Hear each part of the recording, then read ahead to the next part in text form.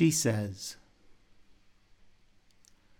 I've seen the world the way it is, the black man's strut, the fat man's waddle, the eastern bliss and the western shimmy, all traipsing like the myriad ants, each to his own and on the job, crossing paths without intersecting, burrowing deep in unplanned suburbs, by planted gardens, vagrant roses.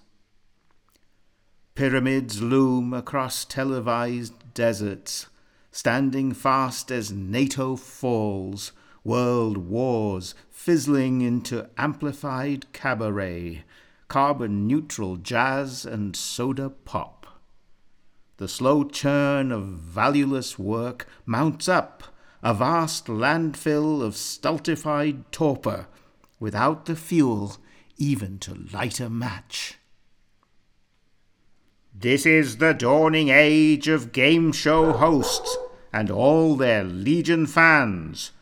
Past is the age of statecraft and the beauty of well-laid plans, the Washingtonian neoclassical, the sigh of Versailles, the soaring pillar and the writhing marble of Athenian Parthenon, or looking cobbled Socratic alleys and Parisian cafes, Piccadilly and Trafalgar Square in colonial postcards. Now slouching along comes the age of self. How can you love anyone else unless you love yourself?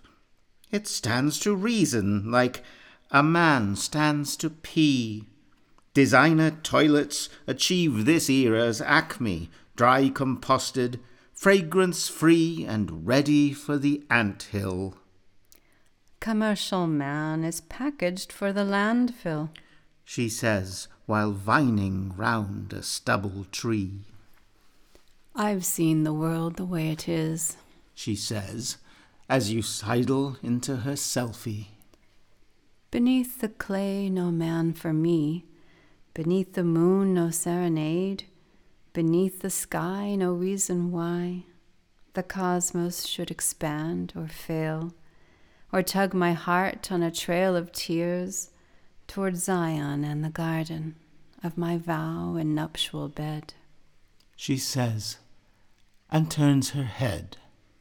No protest mine, my love, no swoon, I merely demur.